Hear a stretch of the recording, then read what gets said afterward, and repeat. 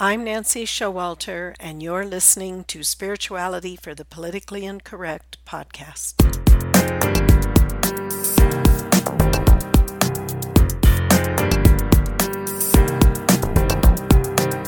Welcome, all radical paradigm shifters and creative change makers.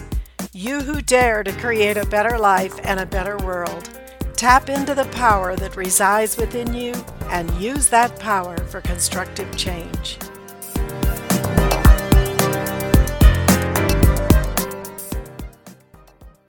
Hello, and welcome back to our series 10 Misconceptions That Limit You Reaching Your Full Potential.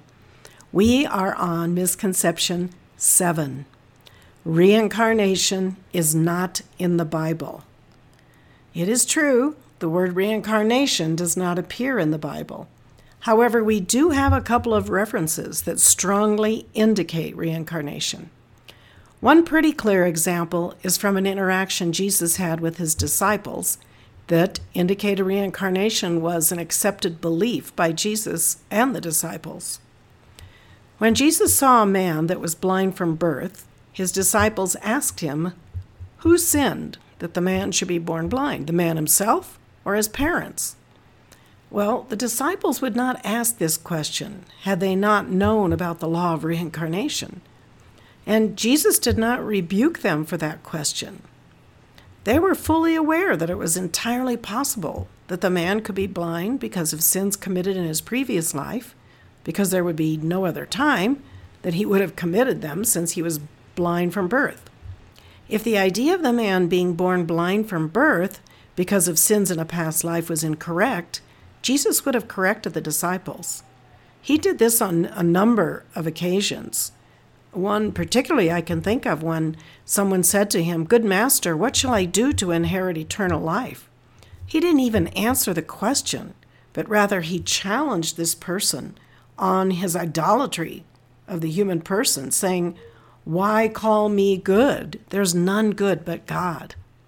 So we have good reason to believe that Jesus would have corrected the disciples if they were speaking incorrect concepts.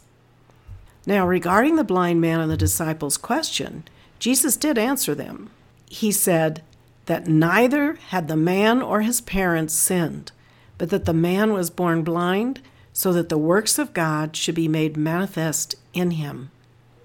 Now, this is also another teaching point for us.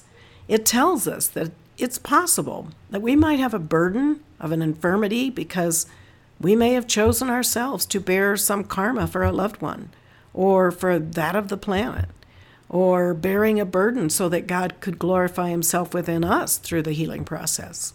We don't always know what is behind our conditions in life. Now, another clear example in the Bible of reincarnation was when Jesus said about John the Baptist, "And if ye will receive it, this is Elias, which was for to come. He that hath ears to hear, let him hear." So, if we have ears to hear, we will hear. Keep in mind that there were many texts circulating within the Christian community in the first 2 centuries. Some were decided to be genuine and others not by church leaders. In 367 AD, the church father Athanasius chose the complete listing of the 66 books belonging to the canon of the church. This excluded a number of books. And in 1945, ancient writings were discovered that revealed information about the Gnostics. The Gnostics were one of the early sects of Christianity, and they believed in reincarnation. They claimed to have knowledge of Jesus' secret teachings handed down to them by the apostles. Now, the Gnostics were ultimately destroyed by the Roman Orthodox Church because they were branded heretical. Their writings, which included some of the books that were eliminated from the final Bible canon, these writings were destroyed, and their followers were burned at the stake. Burning them at the stake? Do you think that someone had a vested interest in keeping the understanding of reincarnation out of the Bible? Then there was Origen of Alexandria, who in the 2nd century was one of the most distinguished theologians for the early church. His writings included teachings of Jesus on reincarnation and the heavenly hierarchy. His books were widely used for more than a century, but at the same time they were being criticized.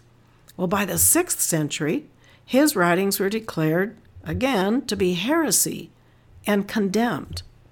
So his writings were destroyed, and there's only a few remaining today. So we cannot claim authoritatively that reincarnation is not in the Bible. And in light of the 1945 discovery of the Nag Hammadi texts in Egypt, we cannot say authoritatively either that Jesus did not teach or believe reincarnation himself. And not to mention that the majority of the population of Earth believes in reincarnation. In addition, there have been some amazing stories of people remembering past lives. One of the most impressive and documented cases is that of James Leininger, which we talked about in detail in our previous episode on reincarnation.